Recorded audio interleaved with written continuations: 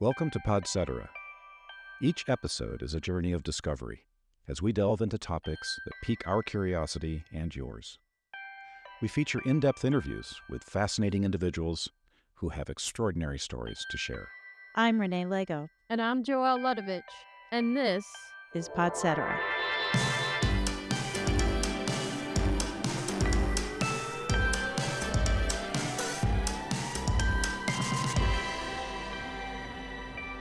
Paul Cater Deaton, welcome to Podcetera. Delightful to be here. Thank you so much for having me. You've had an incredibly varied career, from being a movie grip to underwater cinematographer, from writer to MC, director to production manager, plus. Before we dive into all that, let's discuss life before film and video. Tell us where you grew up. Tell us about your family and your upbringing. First of all, with regard to the many hyphens in my job descriptions, basically anything to keep from getting a real job at this point. I spent my youth, my very early years until about age 6.5 on a ranch outside of Houston in a place called Crosby. And it was a really cool place to be a kid. I learned how to ride horses. I learned how to brand cattle and do all the things that one does. I went out on roundups with my daddy. I saddle trained my first horse when I was 9. I've never been thrown, and although a number of them have tried to throw me, that doesn't mean that I've been in the rodeo trying to ride the bucking broncos or anything, but I learned a great many wonderful life skills growing up on that ranch, or spending the first 6.5 years of my life there, that have really come into play as I grew older. Ironically, it's also where I began my love affair with the sea. In about 1959, I was a 6-year-old little cowboy. I was watching one of my favorite TV shows, Sea Hunt, and I just loved Sea Hunt because I thought, oh my goodness, there's a whole nother world down there. Who knew that little innocent little moment in time would lead to a life of adventure that I could never have seen coming as a 6-year-old little cowboy growing up on a ranch in Texas. And it really made me wonder about what else was under there. And so I learned how to snorkel. I would go swimming around in the lakes and rivers, and wherever I was that there was a body of water, I would put on a mask and go check it out. Years later, I learned how to dive, and I was living in Port Isabel at the time, and learned how to dive in South Padre. And so my first big open water dive was on a drilling platform off Fort Mansfield. And I never looked back. I mean, it's such a fascinating world. So from there, my father had multiple sclerosis. And so we had to move to where the weather was warmer and we could still be in the country. And so we moved to Harlingen. Spent a lot of my life there through about the second year of college. I was going to what was then called Pan American University. It's now University of Texas, Rio Grande Valley. I don't know what they call it now. It's gone through a couple of iterations, I think. And then I left there and went to San Marcos to Southwest Texas State. I majored in English and minored in journalism because I was always a storyteller and wanted to be able to be a little bit more fruitful and exacting about it. And so it has served me well, I think, through the years. Moved from there to Austin. I was in Austin for about 24 years, then moved to the Virgin Islands, and I was there all in. I was there 19 years. I kind of went between there and Austin a couple of times. And so after the hurricanes of 2017, back-to-back Category 5s, I thought, well, now's my chance. And so we came back to Texas and ended up here in Galveston. I say we, my other half, Monica, is a photographer. We met on the island. We were actually both members of an online organization called Travel Buddies, and you get on this database. So if you're going to go to some place that's new to you, you looked up in this database to see if there was somebody who lived there so that they could give you local intel, tell you some of the things that they had to see while they were visiting, some things to avoid, whatever. And I got an email from this delightful Midwestern girl asking, do you think we could have lunch and you can tell me some things about St. Thomas?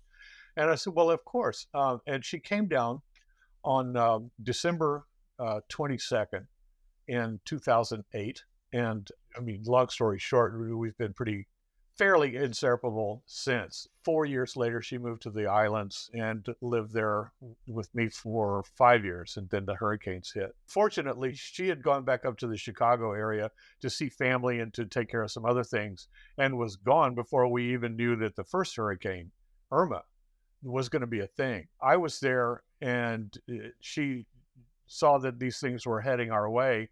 And I said, well, you're in a safe place. You're out of harm's way. Stay there for a while. And Hurricane Irma comes in, and I had to spend about 4.5 hours with my hands and one knee pressed up against the only place that we couldn't board up in our apartment, which was a glass door. And because I couldn't board it up and then get back in the house.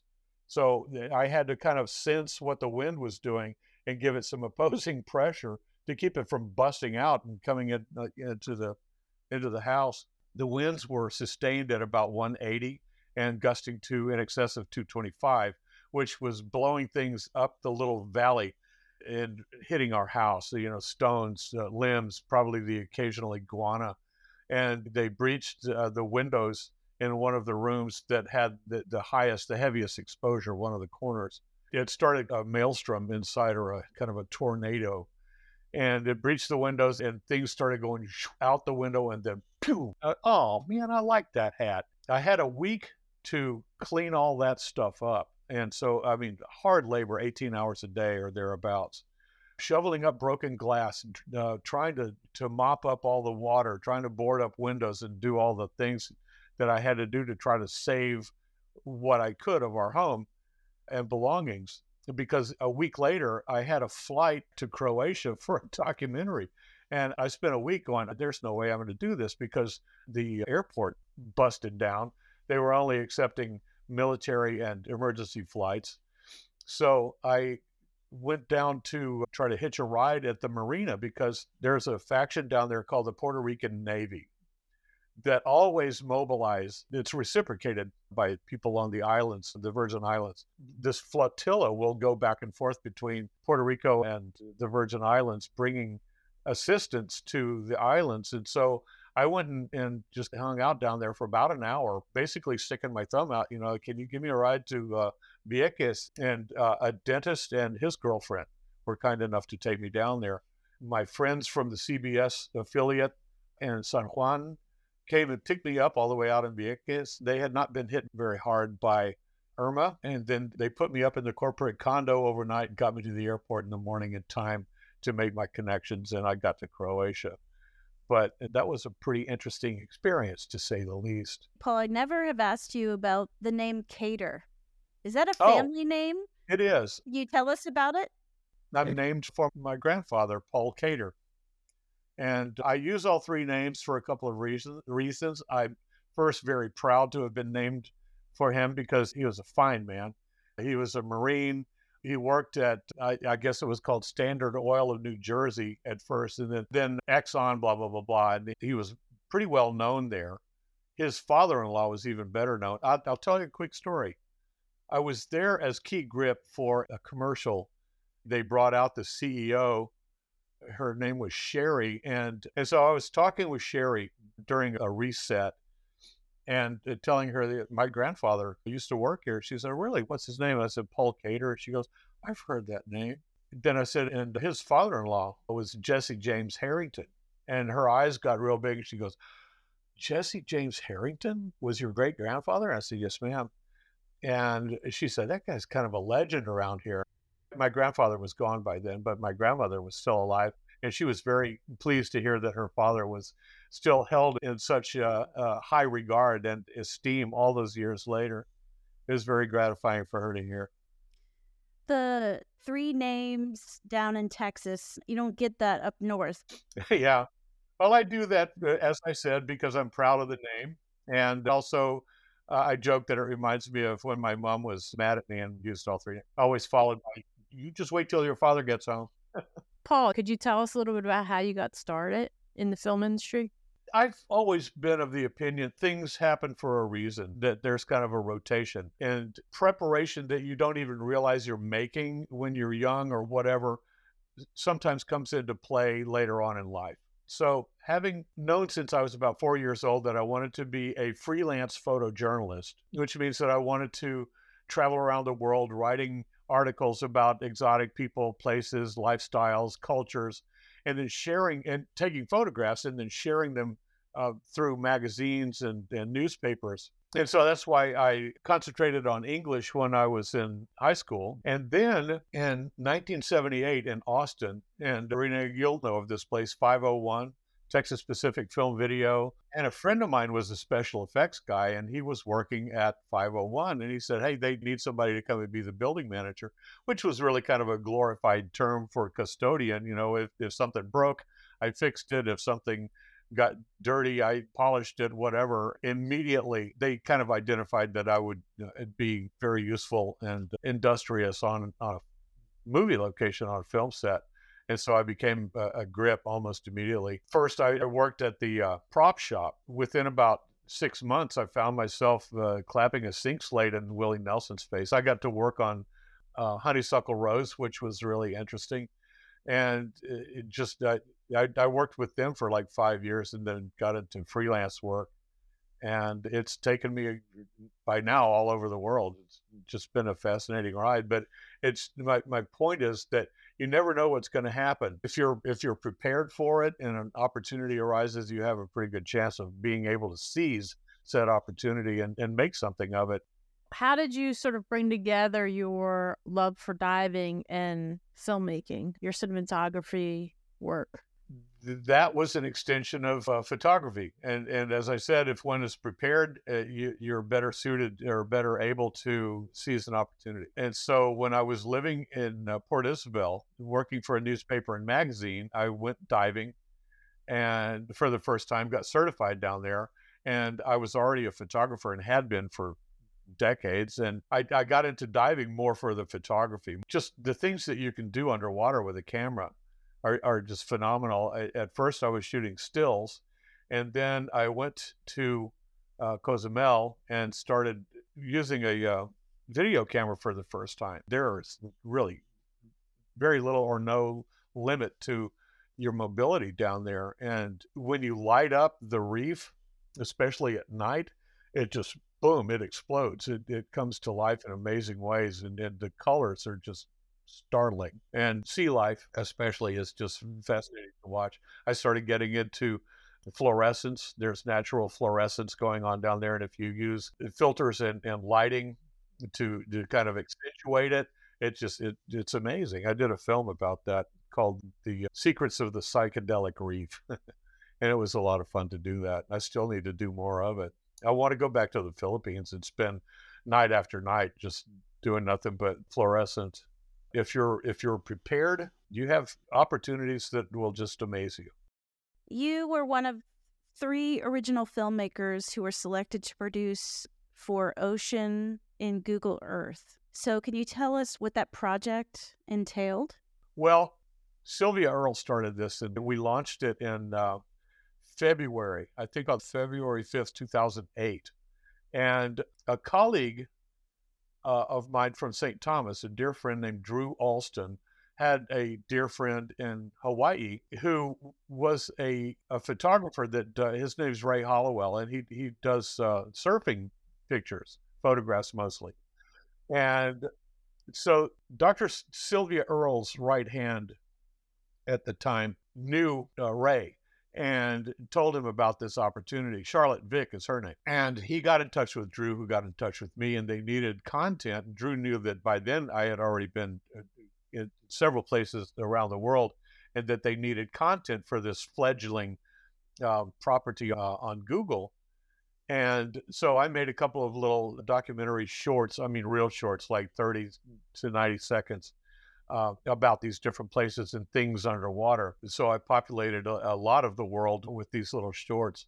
And then we went to the California Academy of Sciences and launched Google Ocean, as Sylvia says. It was an extraordinary event. Al Gore was there, Jimmy Buffett was there, kind of who's who of really upper level people in the data world. And we launched it, and they had purchased all kinds of bandwidth, expecting a pretty big kind of response to the launch of Google Ocean. And they didn't have enough. It kind of crashed and they had to scramble around getting more because the response to it was just so huge. And it was a really big deal for me and everybody that was involved. And it kind of springboarded from there. And unfortunately, I don't think they're doing it anymore. I've looked for it and I don't see it. So there were places like, or entities like the Cousteau Foundation and National Geographic and the BBC. And then there were, the independent little guys like myself and Drew Alston and Ray Hollowell, and another couple of people that kind of got attached to it along the way.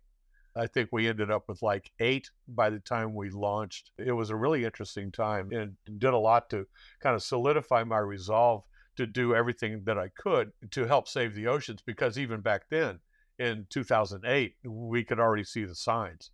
Global warming, climate change, call it what you will, is a thing.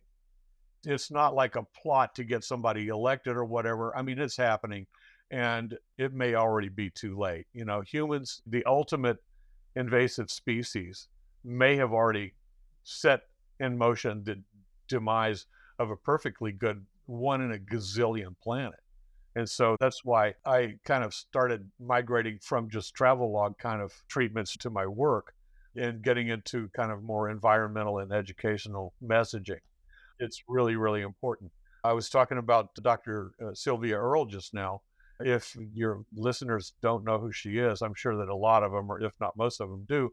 But if you don't, please look her up. I am very proud that some of my work is kind of dedicated to the proposition that we can, if we work really hard on it, turn things around, and our precious little blue marble can continue to sustain our lives for a little bit longer. But we have to put everything else aside and make ourselves at least decent stewards of this amazing gift that we've been handed.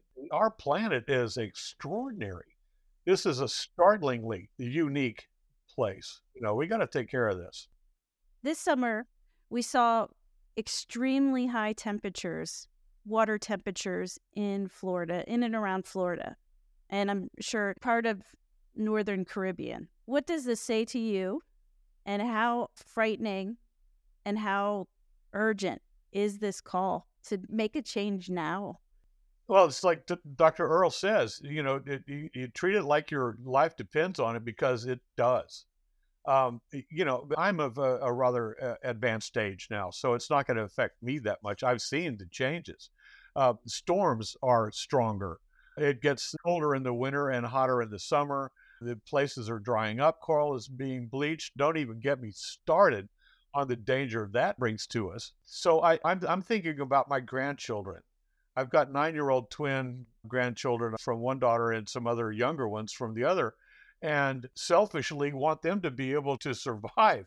At first, I wanted them to be able to see some of the things that I've seen in my experiences around the world, but now I just want them to have enough air to breathe.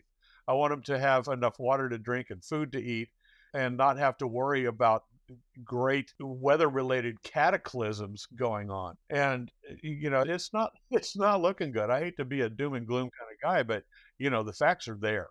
And if we don't pay attention to them and do something about it right now, our grandchildren and great-grandchildren are going to pay for it, and ultimately the planet. Sadly, I can't disagree with you. I mean, the science is there. A lot of people kind of disparage science, such and such got disproved. Well, that's, science is fluid. As more data comes in, it's ingested and new conclusions are drawn, but the science doesn't lie. And eventually people are going to just have to understand that, this is something that's way beyond, oh, gee, I get to play golf in February. This is already causing catastrophic problems all over the world. Can you share any memorable or challenging experiences you've encountered while filming underwater, and how did you handle it? Weird stuff can happen underwater, as you can imagine. People always ask me, what's the most dangerous being that you've encountered underwater? My answer, not surprisingly, humans.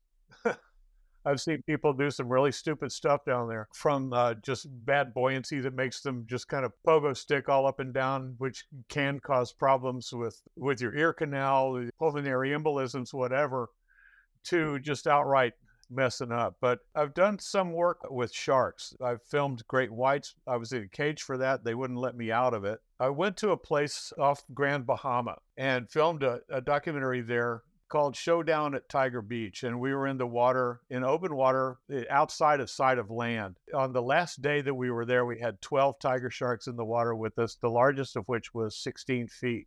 And people always ask me, well, weren't you scared? And I tell them, well, I didn't have time to be scared. I say in the film that situational awareness is everything. I'd say I was looking around, my head was on a swivel so much you'd think that I was a British fighter pilot in the Blitz. But I also came away with not refreshed, or even renewed, but a kind of an accentuated opinion of the shark as just a very inquisitive animal that's not really out there to target humans. For reference, I would encourage people to go to my website, to the screen page, and see a film that I did called The Only Good Shark. But as far as dangerous things, I've been in a couple of situations that were kind of brought on by myself and just not paying attention. I had to untangle an anchor. Again, this was an expedition I was on with my friend Drew Alston, and we had a 360-degree camera. This was, 15 years ago. We were inspired by the cameras that they were using for Google Maps and Street View and things like that they would put on the top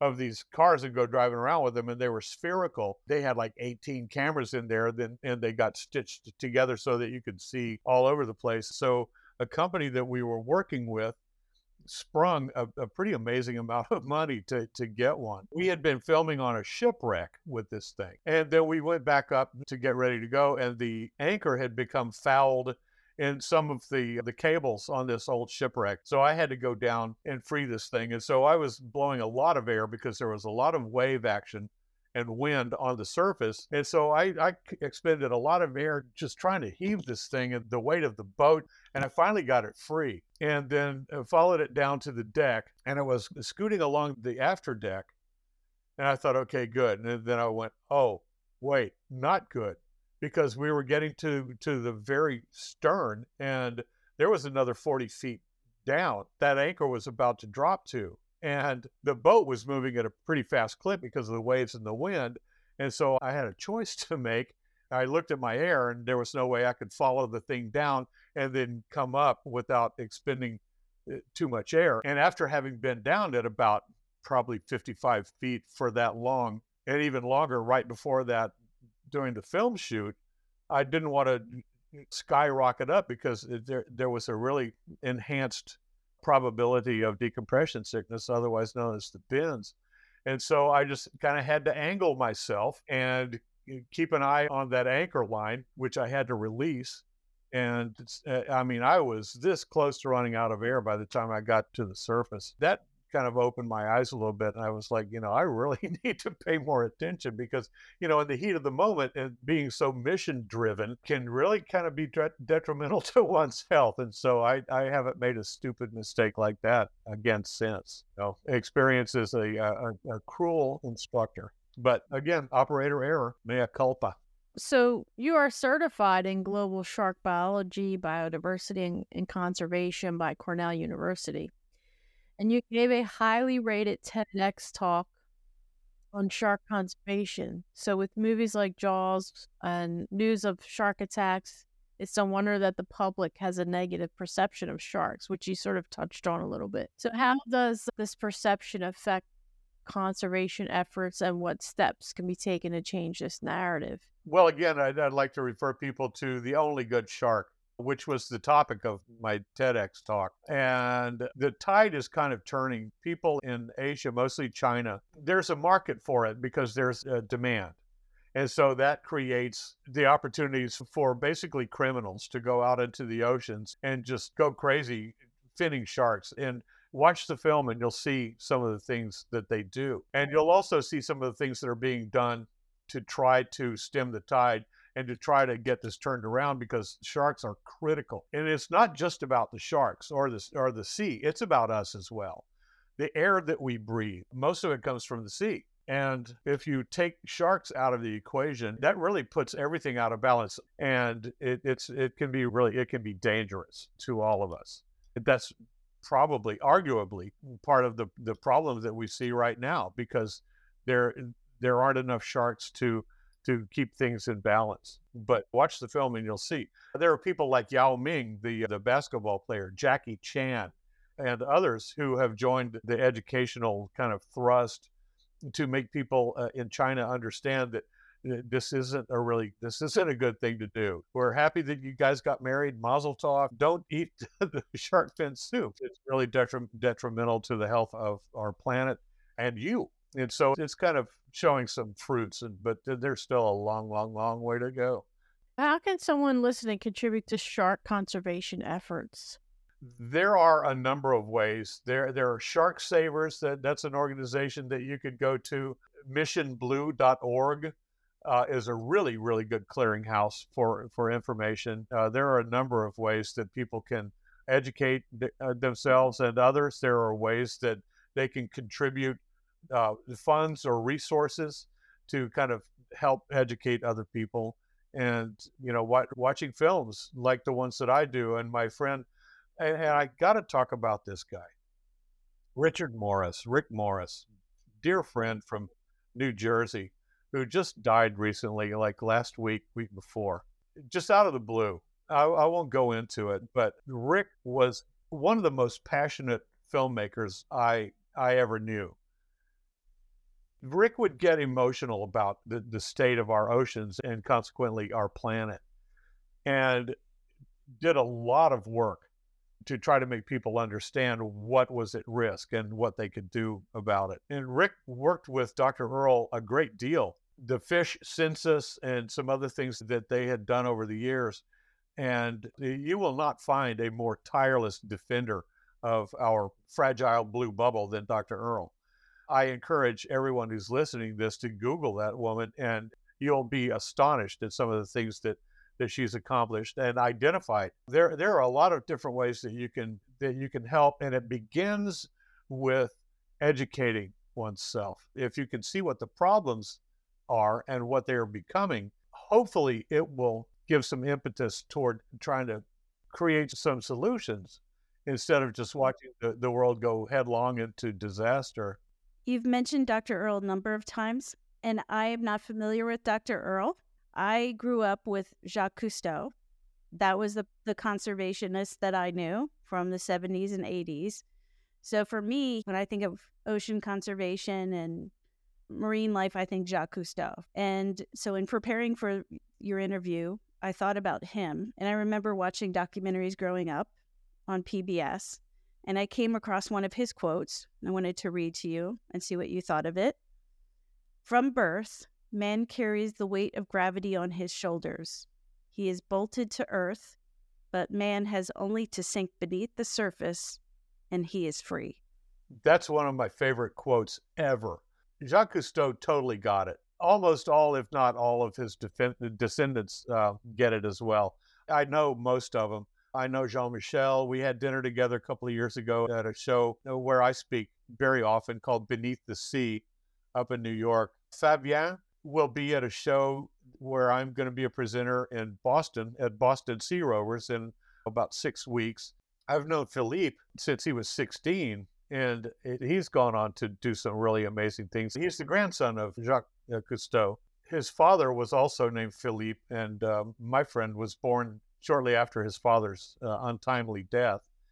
And he does some amazing work. He's got Earth Echo Foundation. Celine has actually been a backup singer for a band that I have played in over the years called the Wetsuits, which is the world's first and only band comprising musicians who are also professional underwater camera people. Jacques Cousteau, of course. That one is probably the most well-known and really the most bang-on comment about the world underwater. We do all this exploration of the moon. We want to go to Mars, which is awesome. I mean, I cover stuff like that at NASA Johnson Space Center and Space Center Houston quite often. Thankfully, NASA doesn't let those opportunities get by them all that often, and they do a lot of things with regard to tracking things that are going on in the oceans, and God love them for that. But it's a completely different world. 7/10 of our planet is covered with water, and it's just fascinating down there. And when you get down there, it gives you a kind of a different perspective. It's not all just going on up here. The dry land and what we see on a daily basis isn't all that there is at stake. There's all this stuff going on down here too.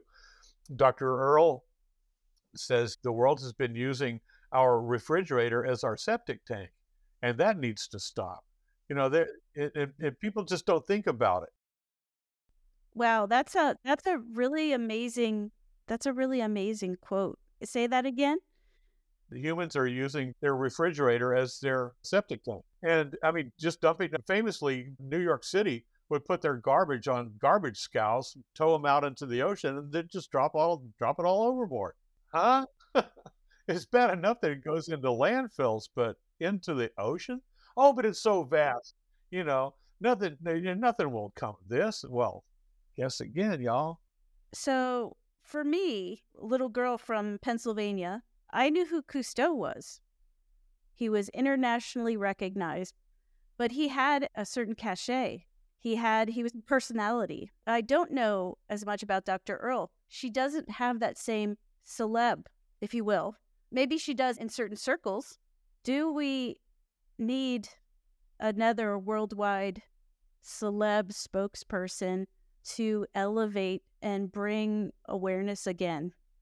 We absolutely do. We absolutely do.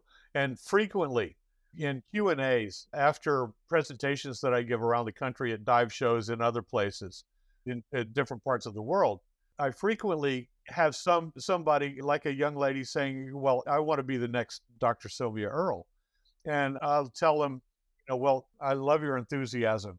Don't ever let that wane.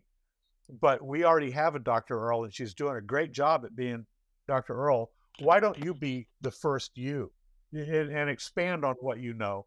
Try to get it out in front of as many people as possible. It is a shame that Sylvia's not as well known to quote unquote mainstream. She should be, because she's brilliant and she totally gets it. But she's also a member of a group called Ocean Elders, which comprises other people like James Cameron, Jackson Brown, Prince Albert of Monaco, a number of other people. You can see kind of a more comprehensive list about and things about what they do in The Only Good Shark, and they certainly have cachet. I think that they should use it more. Jimmy Buffett did. Jimmy was at the launch of Google Earth back in 2008, and he totally got it, and he did a lot to try to let people know that they needed to kind of pay attention to what was going on. I think that, like everybody, he could have done more about it, but he did something, and that's better than nothing. Could I ask a follow-up about divers and cinematographers? Is it a small group? I've always been interested and wanted to do like underwater cinematography. Is it a small group of you that you all know each other? Oh, yes. Oh, gosh, yes. We know each other fairly well. We appear in the same dive shows and film festivals, mostly around the country and certainly around the world as well. Every time I introduce these two, I introduce them as, when it comes to going to the bottom, they're the tops. Howard and Michelle Hall. They do the IMAX movies that have really gotten the most eyeballs of pretty much any of us. With the work that they do about the coral reefs. And they collaborated with Jonathan Bird, another dear friend, on a film called Ancient Caves. And there are people like that. And there are people like the aforementioned Rick Morris and Michel Gilbert and his wife, Danielle Allary from Montreal, who are still photographers, but they bring their work to these shows quite often. It's not terribly tight-knit, but I mean, we all know each other and we end up at the same shows together quite frequently. But again, going back to Rick Morris, he did a film that kind of ticked off a couple of the people in the world of what we do. This is about 10 years ago. He did a thing called Phone Home, which was teaching people how to do their own underwater films, putting their iPhones into underwater housings and going down and doing their own films. And while it was decried as, oh, you're teaching people to compete with us, but it's really kind of promoting citizen science. And I think that's one of his more brilliant ideas. People taking their little iPhones down or GoPros or what have you. Every little bit helps. And I think that was a brilliant move on Rick's part to make that kind of possibility a more mainstream idea. And it's little things like that. Individually, we're a drop in the ocean. Together, we are the ocean. And Rick totally got it. Most of the people that it's my honor to be around at shows like Boston Sea Rovers, Beneath the Sea, Diving Equipment and Marketing Association, otherwise known as DEMA, the shows in Asia, of which there are many. And the more Asians we can get involved, because, just of mass numbers, the better off the planet's going to be. Europe has several dive shows that are really coming into their own and have been a staple in this industry for a good long time. So there can never be enough. I look at these people as colleagues and not competitors, because regardless of how we do it, we all shine a spotlight on the problems and the things that desperately need solutions to an ever-growing and ever more frightening problem. And I can never get enough of seeing people do just even, they're trying, for God's sake. And that's better than nothing. I saw the 2020 Oscar-winning documentary, My Octopus Teacher, and it still is haunting me. I wondered what your thoughts are on that documentary. Oh, of course I've seen it. I've seen it a couple of times. It is, to begin with, it's one of the most strikingly, compellingly beautiful films I've ever seen about the underwater world. I mean, it is astonishingly well done. And it's a poignant, emotional look at a fascinating world and a fascinating creature. Again, this is one of the examples of what can happen when somebody puts out a really compelling piece of work. It resonates with people and they go, oh, I never thought of that before. It gives you a look at cephalopods. It gives you a look at some of the problems that they see from their very particular perspective underwater.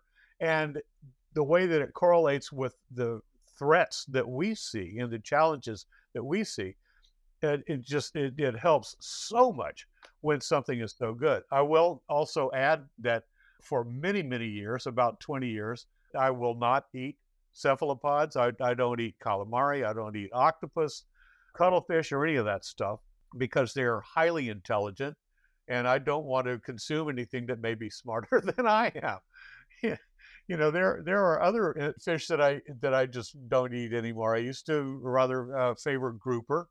And then I met one on a dive off Cayman that came up and got into kind of a heads up kind of slanted position like they do at a cleaning station, signaling to the cleaner fish and shrimp that, I'm not going to eat you. Come and help get some of these things off of me. And it came up and I started scratching it under its little neck like I would scratch our kitty cat. And it like our kitty cat, it would just stay and just take it in for as long as I was going to be there. And finally, I was like, I'm running out of air. I got to go. So I don't eat those anymore. I just hope that I never make friends with any lobsters, Any favorite projects that you want to tell us about? Almost a year ago, I went to Kenya and Tanzania, Zanzibar to be specific. We didn't spend any time on the mainland. We went straight to Zanzibar, and I did a lot of diving there. And we also went to the Masai Mara at the top end of the Serengeti and filmed a lot of animals there, including from a hot air balloon. And so I'm in post-production with that, and I'm going to spring it on my first audience at Boston Sea Rovers in about 6 weeks, 15th or 16th of March. That was a lot of fun. We stayed at a place called Embu River, and as we were getting ready to depart, one of the young ladies that had been driving us around, I ran into her and she said, "Oh, did you see the hippos?" And I went, "No." And she took me to where the swimming pool was at this place and pointed it across the river, and there were these just giant hippopotamus in the water, and just everywhere you look, you'd see like a big family of elephants or elands or Thompson's gazelles. And then you get in the water and see all this extraordinary stuff. And what was, I think, the most striking to me was that everybody that we ran into in kind of a tourism milieu also was keenly aware of the environmental challenges, and they were doing what they could do to help the planet. All of the divers that we dove with in both places, in Kenya and Zanzibar, every time that they'd see a bit of trash, they would pick it up. One guy and I cleared a ghost net off a bommy or a coral head and took it back and disposed of it properly, as opposed to just kind of leaving it there. That was memorable. I look for stuff like this. I find in Atlas Obscura or a Condé Nast Traveler things that are fascinating to me, and I go, "Oh, I'm going to go do a film about that." One that leaps to mind is about a winery in Croatia called Edivo Vino, which is owned by two guys, Eddie Bajurin and Ivo Segovic from Croatia, hence the name Edivo Vina. And they, in addition to aging wines in conventional cellars, they also encase their bottled product in clay amphorae, that the likes of which that you would see on ancient Greek and Roman and etc. shipwrecks, and then they age them underwater, which is practical because it's where they have them. It's kind of darker down there, and certainly in the confines of the amphorae, but it's a stable temperature year round. And so in the process, they have them down there for at least 2 years, and they will become encrusted with tube worms and mollusks and different things like that. I mean, when I was diving on one of the big groupings of amphorae with Evo, he pulls out a dive knife and opens up an oyster from the side of one of them and just has an oyster right there underwater. And they bring them up, they power wash them, and then leave them out to dry off. And then they sell them. And I wish that I had it at my disposal right now and show you my amphora to show you what I'm talking about. I'm real sure that there's one in the photo section of my website. But that was fascinating. And I fell in love with all of Croatia, especially Dubrovnik. I have friends there now that are just lovely people. Another good question. So when you're not flying around the world or diving or doing speaking engagements, what keeps you busy in Galveston? I do a lot of work with a news gathering organization called I-45 Now, and we are very hyper local. Our sphere of activity and coverage encompasses Galveston County and the immediate environs, to include sometimes South Houston, Bolivar Peninsula, which is just a short ferry ride from Galveston, and some other places. That also encompasses NASA Johnson Space Center and Space Center Houston, Lone Star Flight Museum, which is kind of like the CAF, now known as the Commemorative Air Force, but that it's a flight museum just north of Webster at Ellington Field, which is a place that's near and dear to my heart. Every year, the CAF has a big air show there, but I do a lot of, I kind of came full circle with my journalism and got back into journalism, particularly television. And I've become one of the owners of the production arm there, which is called AMPD, AMPD Digital Delivery. I'm the PD in AMPD. And we do commercials and special features, just all kinds of stuff. Sometimes we air some of the work that I've done in the underwater realm. We still have a wonderful client, the Clinic of Texas, that does LASIK. And the owner of this, Dr. Bernie Milstein, specifically asked that I let them use some of my underwater footage for one of their commercials. Like, if you don't get to see stuff like this and see it clearly, maybe LASIK is for you. So one of the cool things that we get to do is Dickens on the Strand, and a kind of an homage to, of course, Charles Dickens. And a great many of his descendants come to this thing every year. And it's visited by tens of thousands of people every year. And it's a celebration of Victorian England and the works of Sir Charles Dickens. And so Ollie Dickens, his great-great-great-grandson, has become a friend. We've known each other for like 5 or 6 years now. Lucinda Dickens Hawksley is a very well-known and popular artist in her own right, or author in her own right, and she's been coming to it, and a number of the others. And it's just fascinating to be able to spend time with them. I just put up an interview that I did with Lucinda on my Vimeo page yesterday. Fascinating woman. So, yeah, that's a lot of fun. And boy, talk about a target-rich environment for photographs. And you can probably see some of those on my website as well. We're going to move on to what we affectionately call the speed round. So, if you could go to outer space, would you travel to the moon, Mars, or the International Space Station? Well, for right now, the only option is the International Space Station, so I'd have to pick that. And yes, I would do it in a heartbeat. I've known some people that have been on the ISS. I've known some people that have been on the moon. I know that the guy that took the call when Jim Lovell called and said, Houston, we've got a problem. And so I know that there are certainly risks involved. There's a risk involved with going down to the corner store. For the experience of being up there, I'd risk it. You betcha. Okay, choose a movie or series title for the story of your life. I can't believe I did it. Awesome.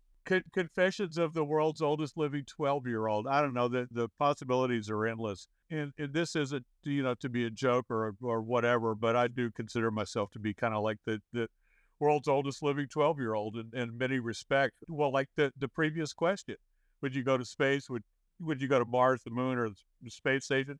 Since I was a kid, I've been fascinated by that stuff, and I still have that same kind of childish or childhood fascination with things, and that's in large part what keeps me going. It's what keeps me interested and inquisitive about the world around us, and so that leads to so many other things.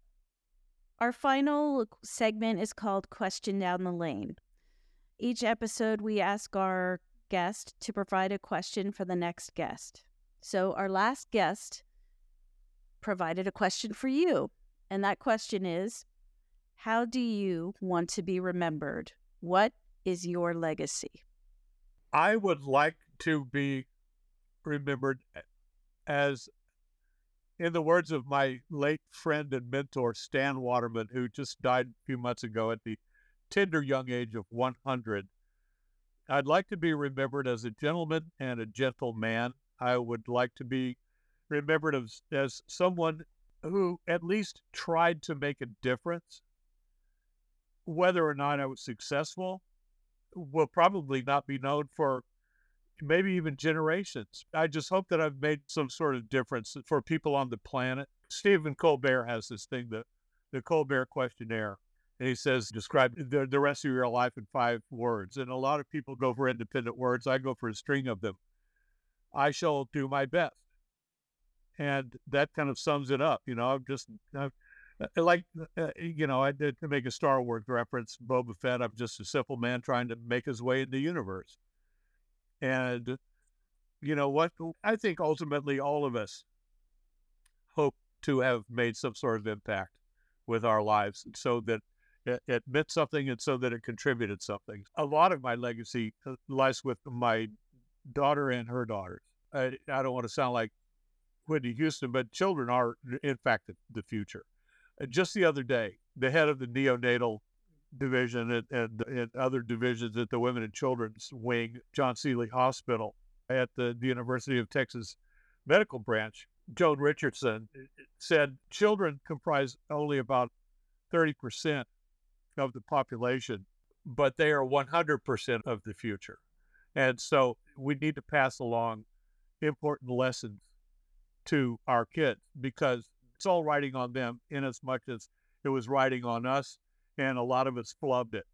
And so hopefully the kids will do a better job of being stewards to this planet, making people more understanding and accepting of each other, because right now we're doing a bad job of it right now, largely. Paul, how can our listeners find out more about you and get in touch? Well, I've referred to my website a time or two. It's all 3 of my names strung together, paulcaterdeaton.com. That's PaulCaterDeaton.com. A lot of people make it a Carter, but it's not. That's probably the primary resource for finding out more about me and what I do.